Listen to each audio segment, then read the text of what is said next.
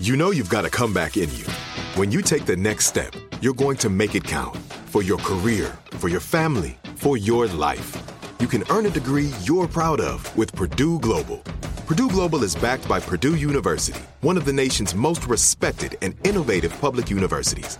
This is your chance. This is your opportunity. This is your comeback. Purdue Global, Purdue's online university for working adults. Start your comeback today at purdueglobal.edu. 13 Days of Halloween, Devil's Night, a production of iHeart 3D Audio, Blumhouse Television, and Grim and Mild from Aaron Mahnke. Headphones recommended. Listener discretion advised.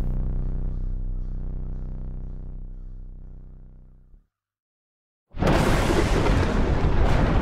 husband and the wife will lie down upon the sacred altar. Yes, Lord. No. They will take up the holy blades. Yes, Lord. Oh, no.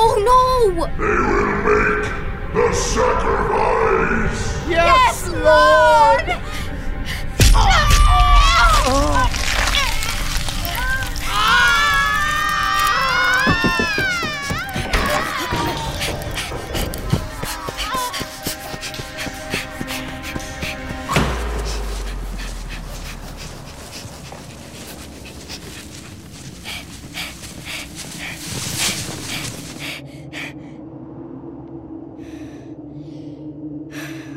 Spooky out here in the cemetery. Bezalel, why?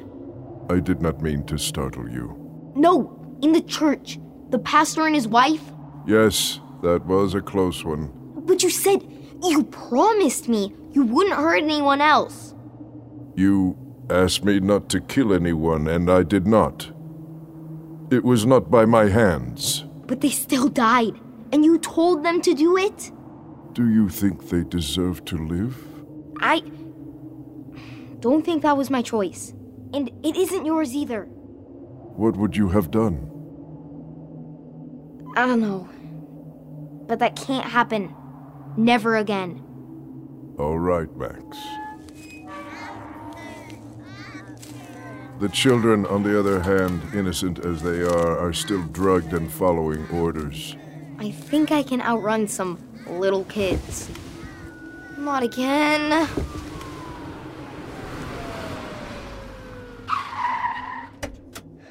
don't understand what we're doing in the cemetery. Take it from me.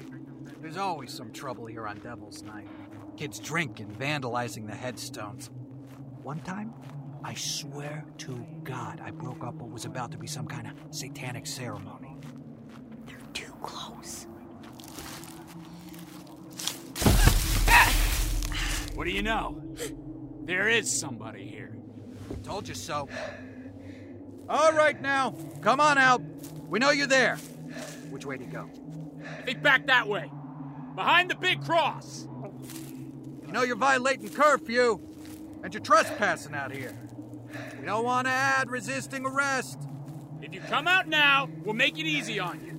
How this plays out is entirely up to you. You know I can stop this. Hey, you!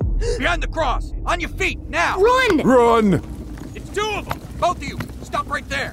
Go around. Get them from the other side. Aye, aye. There's nowhere to hide. You could go in that building. The mausoleum? Just for a second. Where are you gonna go? Throw the cops. Okay, I will.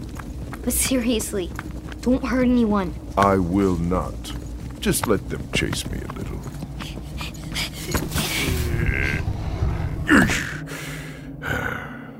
I will return as soon as I can.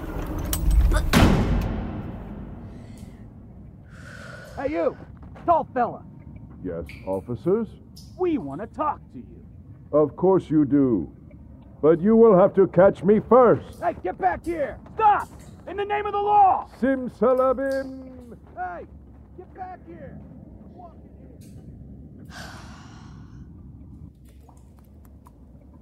Okay.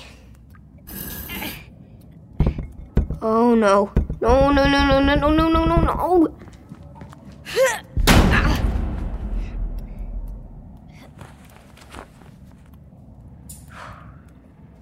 Well, crap. Could have left me a candle.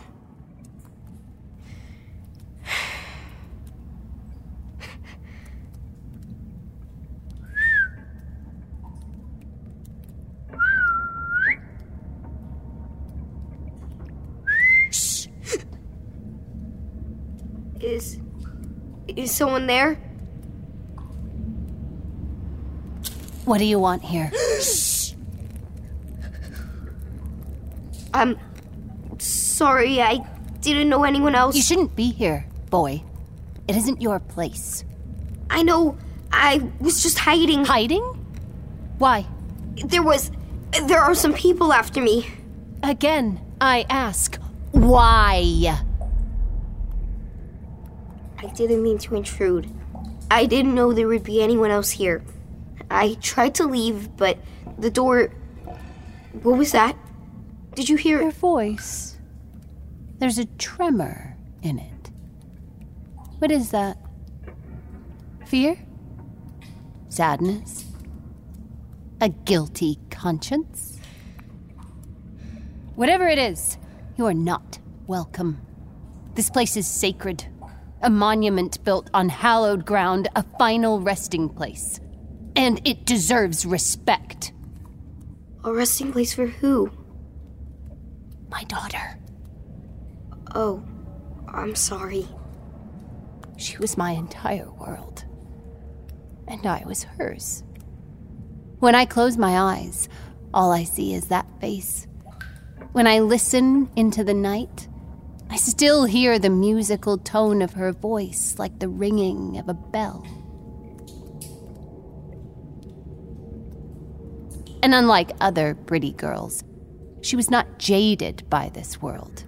She was perfectly kind, generous, trusting. She sounds like a very nice person. Nice? Yes. She was nice. Too nice. And you know what happens to nice people? They get taken advantage of. What happened to her? What happened is she resented me. I devoted every waking moment to that child, and she resented me for it. I realize now that it was my own fault. I wanted to keep her safe, but in doing so, I kept her isolated, naive to the world and the evils lurking in it. But children, even the innocent, obedient ones, are destined to outgrow their confinement, to find a way to test their boundaries. It was Halloween, 2 years ago today. A dark, cold, wet night. That autumn it rained like it would never end, swelled the river, overflowed the dam, and saturated every inch of God-forsaken ground.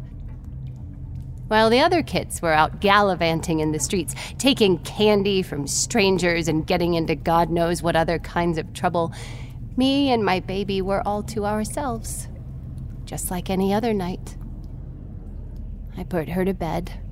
I remember standing in the threshold of the door, the shape of her sweet little form buried under the blanket. In the middle of the night, I woke suddenly. The storm outside was raging, and I figured that's what had stirred me.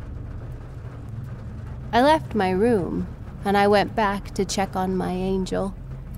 From the doorway, it looked as if she hadn't moved an inch. I sat down on the bed next to her, just to stroke her hair. I peeled back the covers. And you know what I saw? You do, don't you? No. What? 2 pillows were stuffed beneath the quilt, and my girl was gone. I tore through every room, praying, please, God, let me be wrong, let her just be hiding, but it was pointless. She was not in the house. If I had slowed down to think, I might have noticed that the window in her room was ajar, but I wasn't thinking, I was panicking. I rushed out into the storm, still in my slippers. No raincoat, no lantern, and no sense of where my little girl had gone. I ran through the streets from one end of town to the other, screaming her name. What was that? I think you know already I didn't find her that night. The next day, a search party was launched. The police went door to door, set roadblocks on the highways in and out of town, cleared the hobo camp, ran bloodhounds through the woods. Within a week, they'd dredged the river. We made up posters with her picture, offering a reward for any information. There wasn't a window, door, or telephone pole in town without my baby's face on it. And nothing happened. A runaway, they called her. I knew my girl would never run away, but even if that was true, where had she gone? Weeks passed. The rains cleared. The posters yellowed and tore. And still, I truly believed that I would see her again. That no one could hurt something so beautiful and sweet. And yet I knew. I could feel it. Something was hiding in plain sight. I kept my thoughts, waking and sleeping, on nothing but her. And with every ounce of strength, I embraced that feeling. What is that? You don't know? Well, let me tell you. The next fall, the rains returned. All through October, it stormed and stormed. Again, the basements flooded. Again, the river overran. And again, the earth everywhere was turned to mud.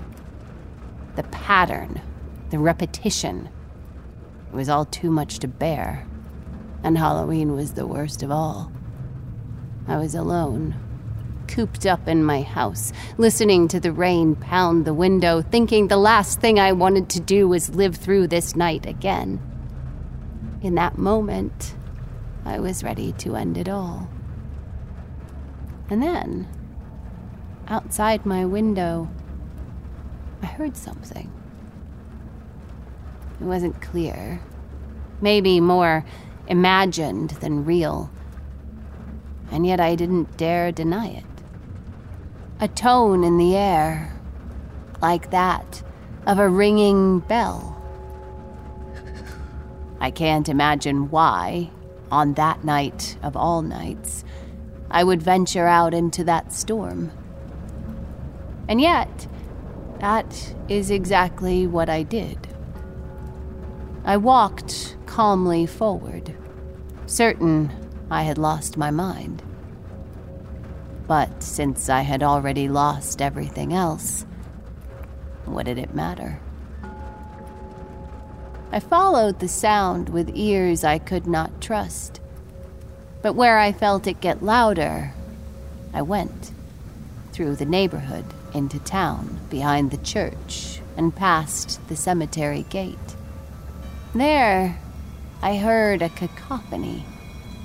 Like the chiming of 1,000 clock towers, everyone in different timbre and time. Some so shrill they pierced the sky. Others so deep they shook the earth below. But in the midst of all of it, one voice rang true, like a bell, soft and simple, yet insistent. I trained my senses on that single note and walked toward it. It led me to the center of the cemetery, away from all the other headstones, to this very spot. My boots sunk into the mud, and there, the ringing stopped. You mean right here? Right here. I realized then that where I stood, the ground had been disturbed, a depression in the earth where no grass grew. It looked like it could have been a grave, only big enough for a child, but there was something wrong about it. It looked shallow, like it hadn't been properly filled, and the rain had been eating it away. I I plunged my bare hands into that sodden ground, and I dug into the black mud, wrist, elbow, shoulder deep. The earth was soft and giving and stuck to my skin like tar. It got into my hair, my mouth, and nose. But I just kept digging. And before I knew it, I was crouched at the bottom of a hole. And then my hand found something. Cold. Hard. It was her. Yes. She had led me right to her.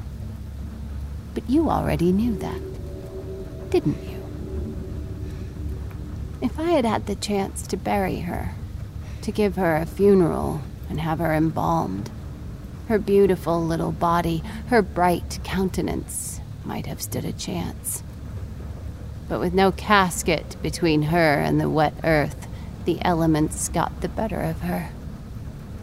She was not quite a skeleton yet, but not much more. I promised, right there, that I would restore her. To her former beauty, no. Nothing like that was possible now. But we would do the best with what we had. I began that very morning. Carried her home in my arms in the pre-dawn light and got to work. Where she still had skin, I washed and dried and sewed the cracks together. Where she was only bone, I scrubbed until perfectly white. Her eyes, once so blue, now mottled gray, I replaced with jewels. Blue moonstones that glitter in the night. For her nose, long eaten away, a button from her favorite dress, onto which I hand-painted each of her freckles. For her mouth, the porcelain lips from her favorite doll. The fit isn't quite right, but they'll do, for now. And what wisps of hair she had left, I washed and curled and tied up in ribbon.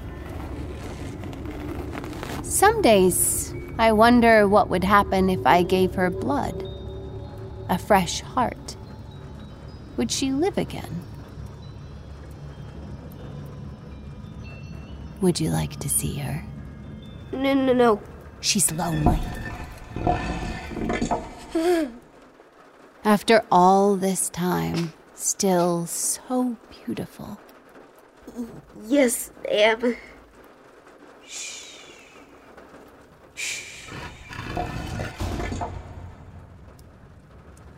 I had the grave filled in. And above it, I built this mausoleum where nothing could ever hurt her again. Not even time itself. Did you ever find out what happened to her? Funny that you should ask. For the longest time, it remained a mystery. I feared I would never know.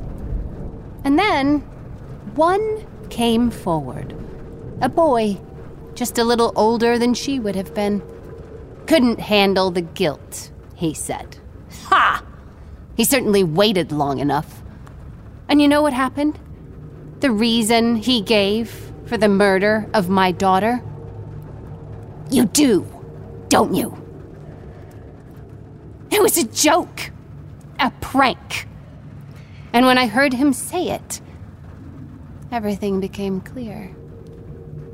That something hiding in plain sight, that uncanny feeling I could not deny. A child, buried alive on Halloween, is more than just a coincidence. It's a story. A tale children tell. They told it long ago. I suspect they tell it now.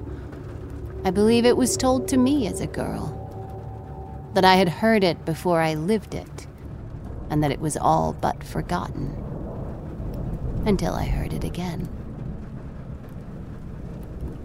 As the story goes, sometime a century ago, there was a banker's daughter who fell ill. The banker sent for the best doctors with the finest medicines, the most modern techniques, They did everything they could. But Halloween night, she was declared dead in her bed. And to stop the spread of infection, they dragged her body out that very night and buried her in the earth. But the next morning, when they returned, the grave had caved in, and the hole where she had been laid to rest was empty. Now, this might have happened, might have not, but regardless of what was true, a legend was born. That every Halloween, that poor, forgotten child would arise once more from that unhallowed ground and walk the streets looking for someone else lonely to spend eternity with. Now, I don't know where or when, but somehow this boy and his accomplices had gotten to my little girl. They had told her the story of the banker's daughter and given her the idea that because she was so utterly alone, she would be the perfect bait. And this Halloween, even if she was locked up tight in her room, the banker's daughter would come and get her, unless they took the steps to prevent it. And the only way to ward off this wandering spirit was to go out Halloween night and leap over an open grave. Knowing my baby, with her simple heart and trusting nature, she probably believed it. Really, they just thought it would be funny, that she would be an easy target. And so they dug the grave that night in the rain. Can you imagine going to such lengths? Well, can you? And then they came to my house, lured my baby out of her bed, opened her window, and led her into the cemetery. I can imagine it all. My little girl, more nervous than she'd ever been. But I suspect more excited, too. Exuberant, even. The chance to have friends, play their games, be one of the gang. But of course, that was hardly their intention. By the time they reached the cemetery, the storm had gotten worse.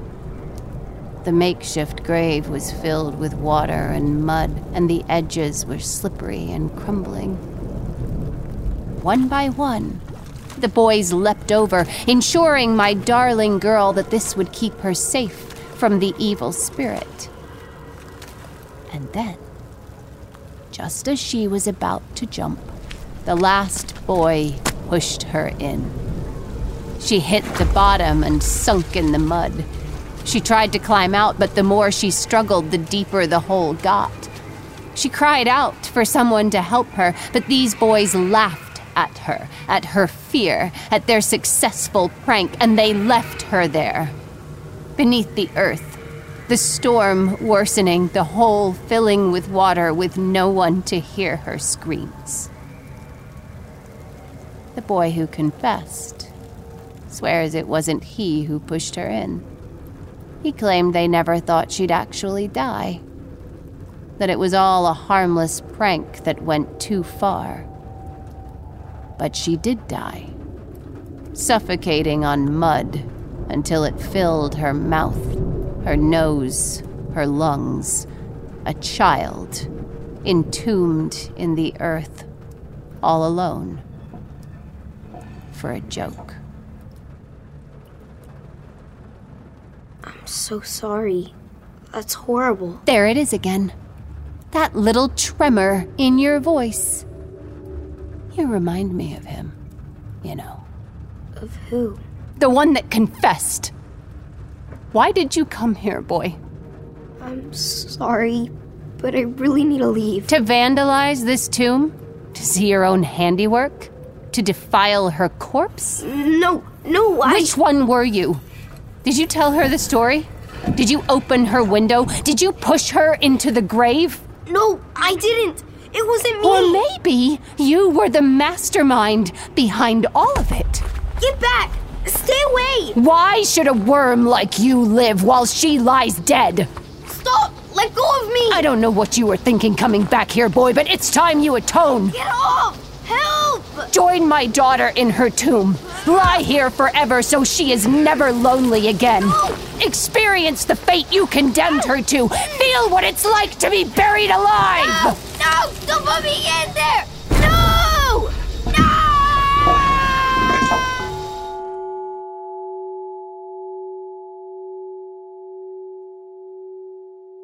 Mother? Is that you, Mother? I've been ever so alone. Maisie? Mother, please, lie with me. This boy! This boy has done nothing to me, Mother. Please, lie down. I have missed you so. Of course, darling. Bezalel, what are you... Quiet, you vile thing! Leave us be! You heard her. Go now. My love, my angel, my world. Oh, I've missed you so. And I you, Mother. Close the lid. Anything, baby.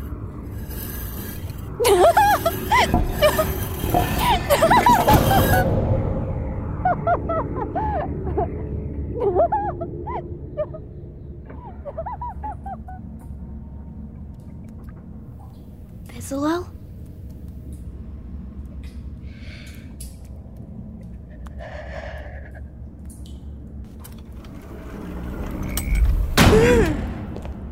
Okay, Max, this way.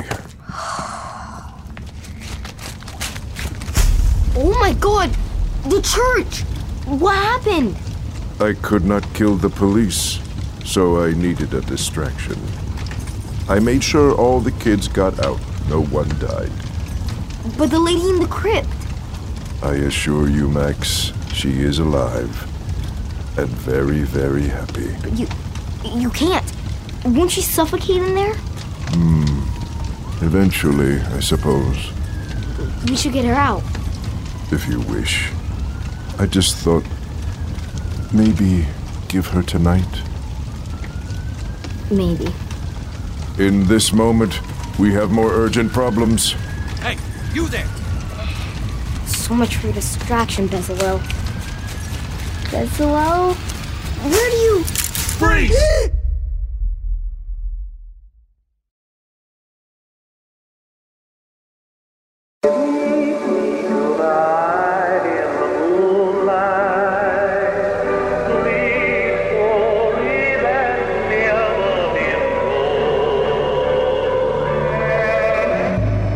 "13 Days of Halloween, Devil's Night," starring Carter Rockwood and Clancy Brown.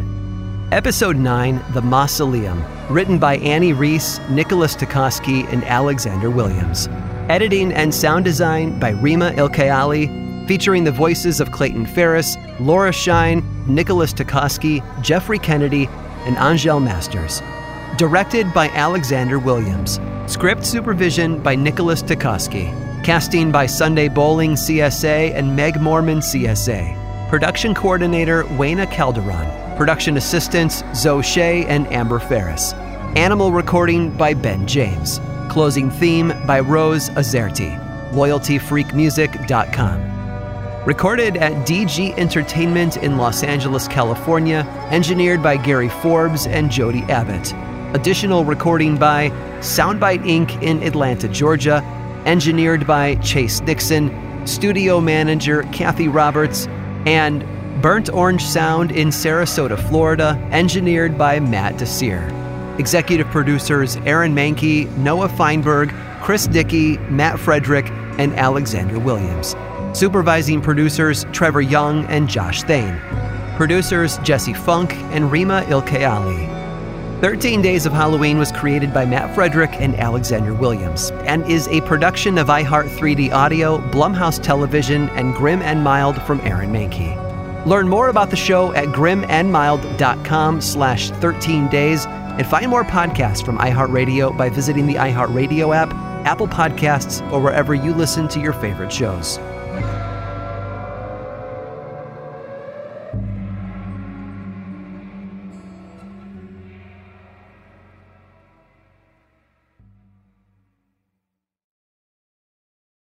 Are you looking for the perfect move-in ready home this spring season? Now's the time to buy at Fisher Homes. For a limited time only, enjoy below-market interest rates starting at 5.375% APR, 6.139% APR. With these exclusive lower rates, you can save hundreds on a move-in ready home and start enjoying the benefits of homeownership even faster. Schedule your personal tour with one of our new home specialists at FisherHomes.com and make this spring the season you find your perfect home sweet home. Financing provided by Victory Mortgage, LLC, NMLS 461249, Equal Housing Lender.